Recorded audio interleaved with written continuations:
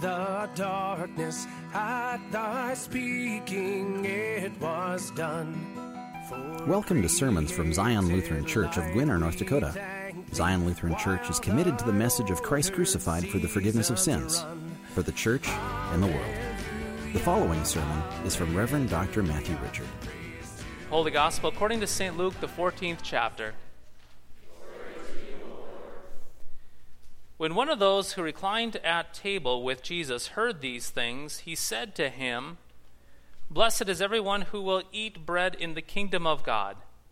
But he said to him, "A man once gave a great banquet and invited many. And at the time for the banquet, he sent his servant to say to those who had been invited, 'Come, for everything is now ready.' But they all alike began to make excuses. The first said to him, 'I have bought a field, and I must go out and see it. Please have me excused.'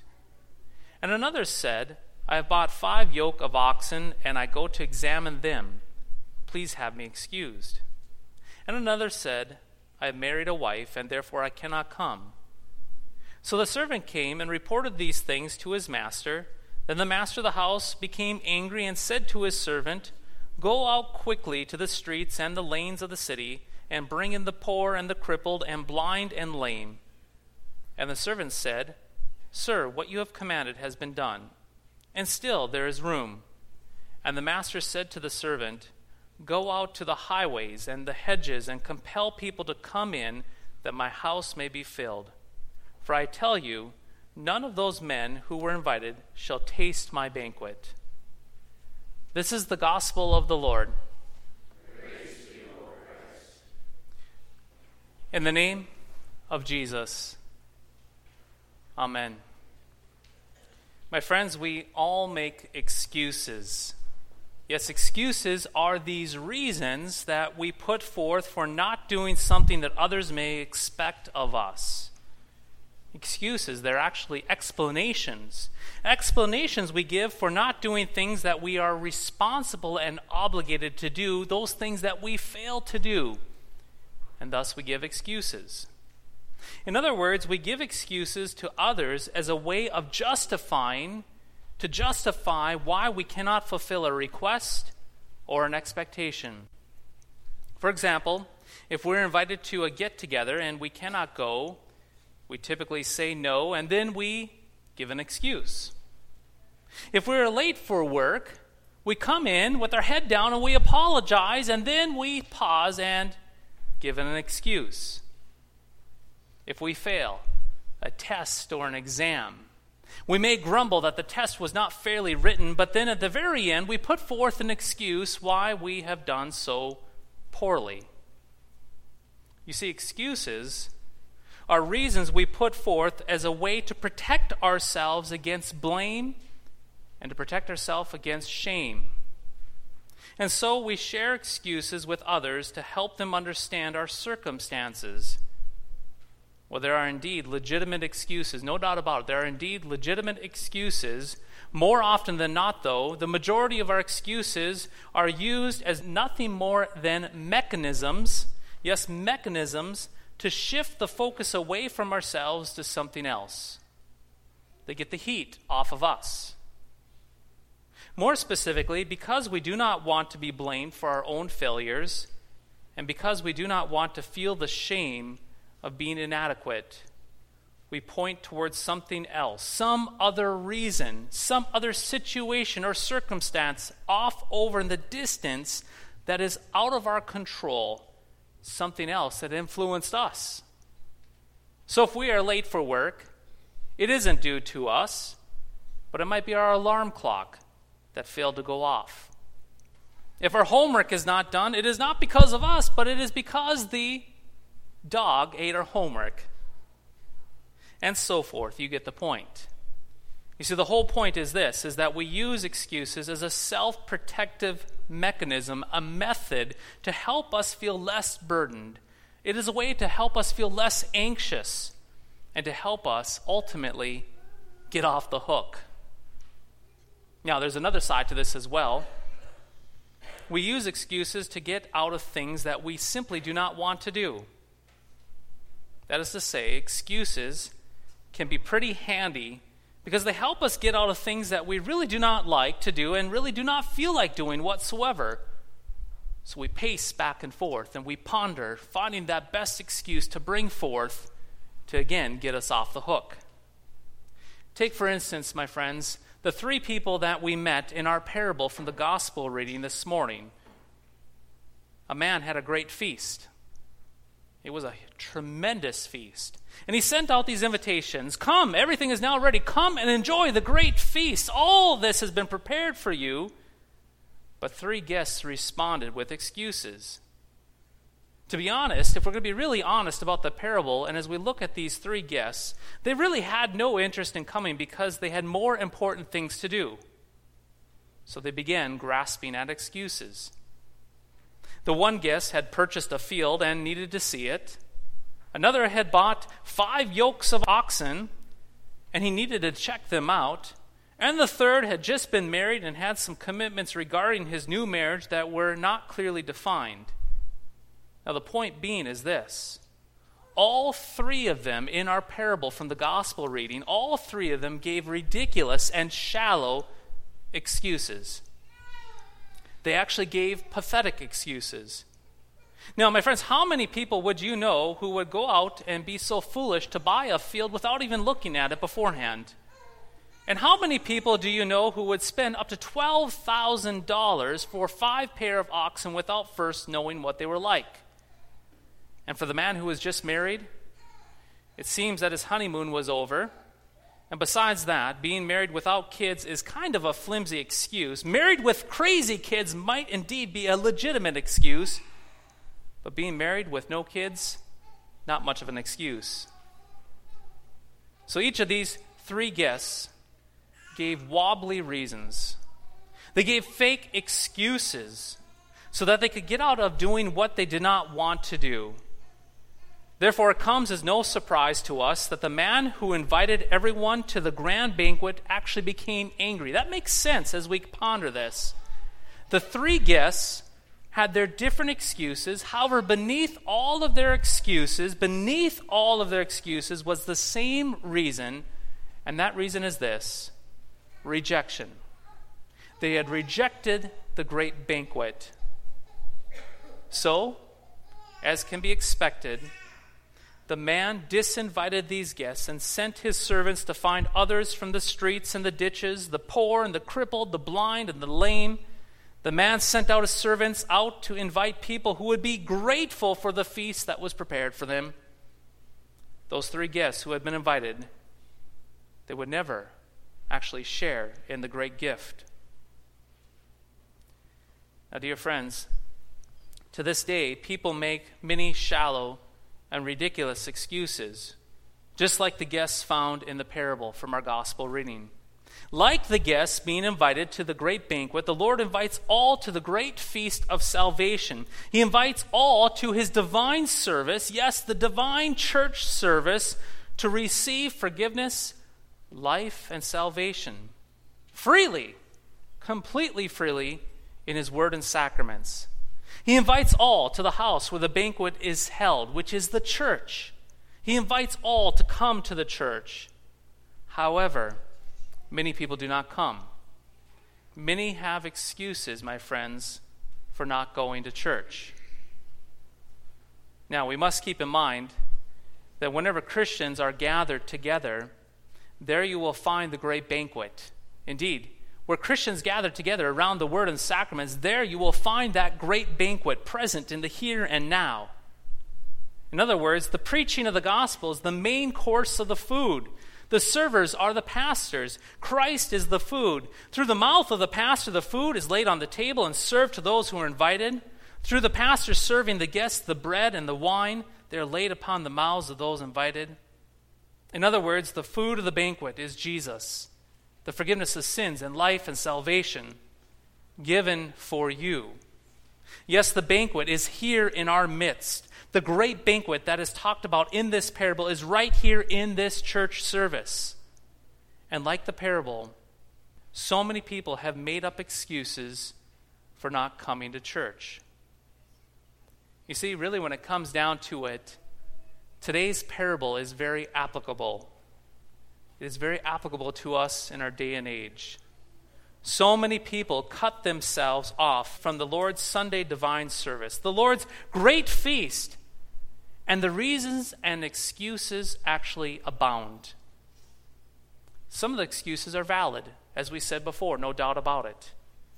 But these are the exception, not the norm. You see, my friends, most of the excuses sound like this. They sound like this. Well, the church service is just too early for me.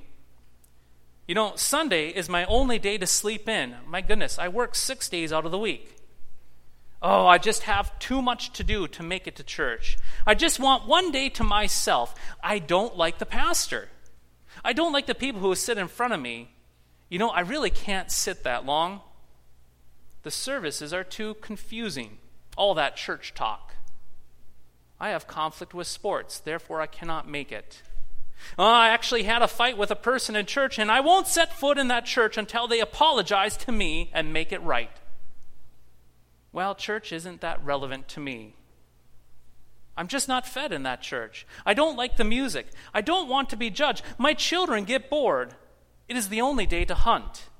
I am just too busy.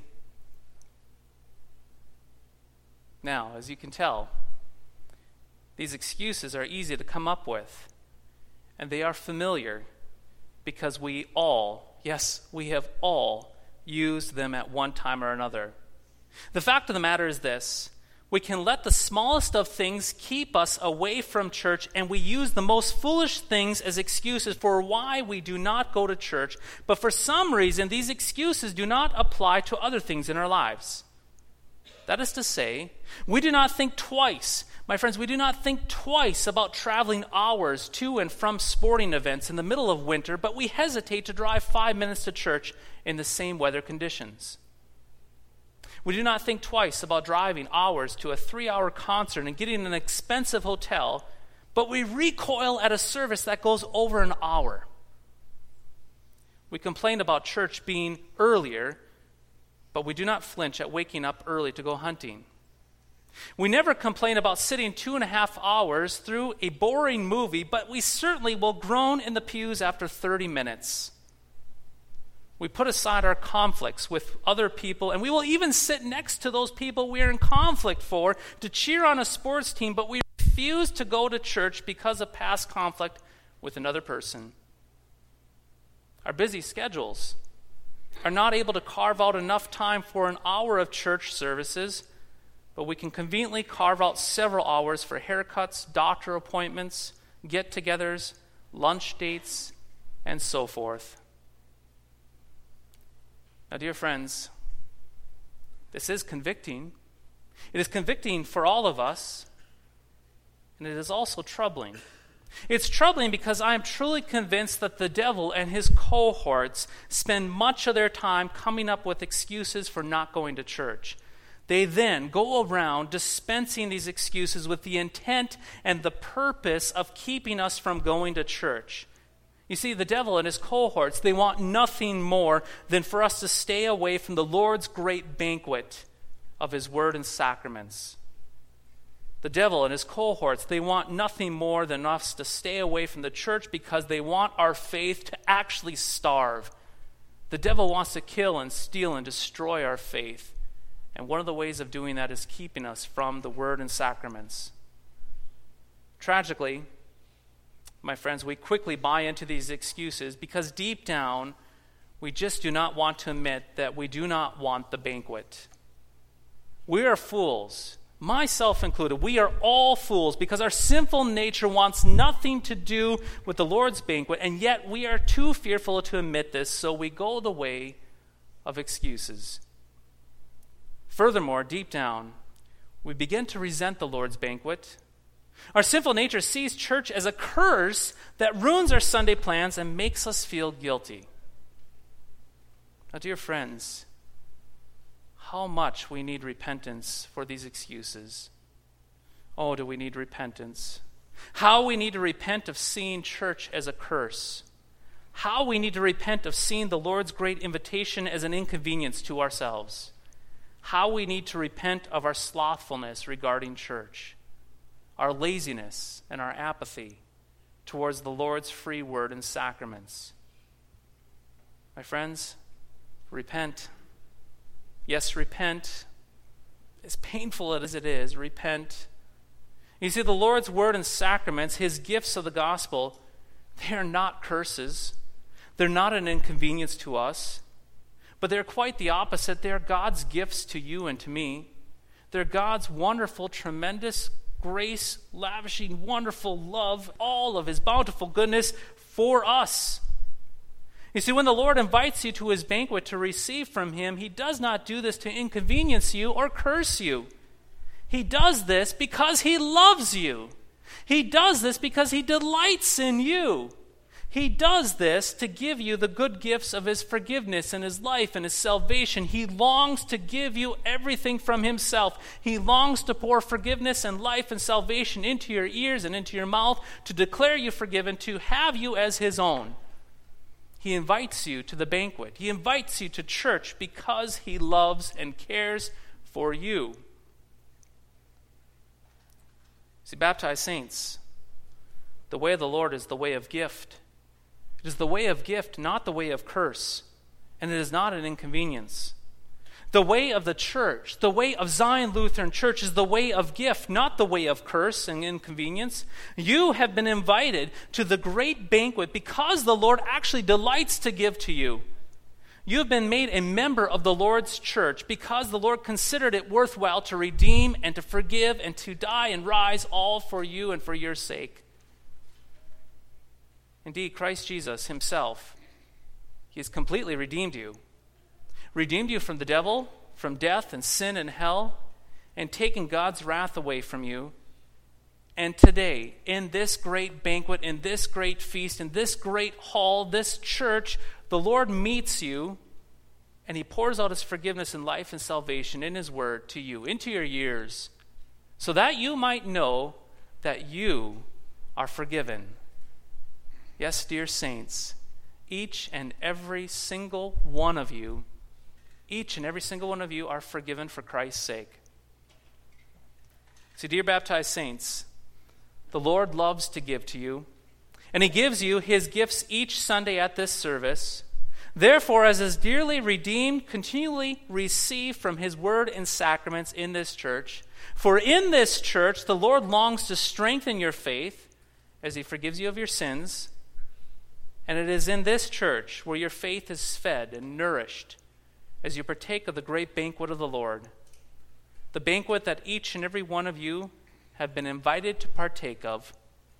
The great and wonderful, bountiful banquet that the Lord desires to pour out his life and salvation into you, because he indeed cares for each and every one of you, because he indeed loves each and every one of you, because he indeed has baptized you and claimed you unto himself as his very own.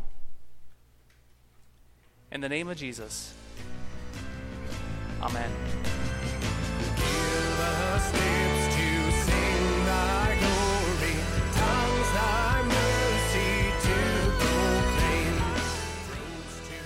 Thank you for listening to today's podcast sermon. You can access a full manuscript of today's sermon from Pastor Matthew Richard's blog at www.pastormattrichard.org, or visit Zion Lutheran Church's website at www.ziongwinner.org. The Lord bless and keep you.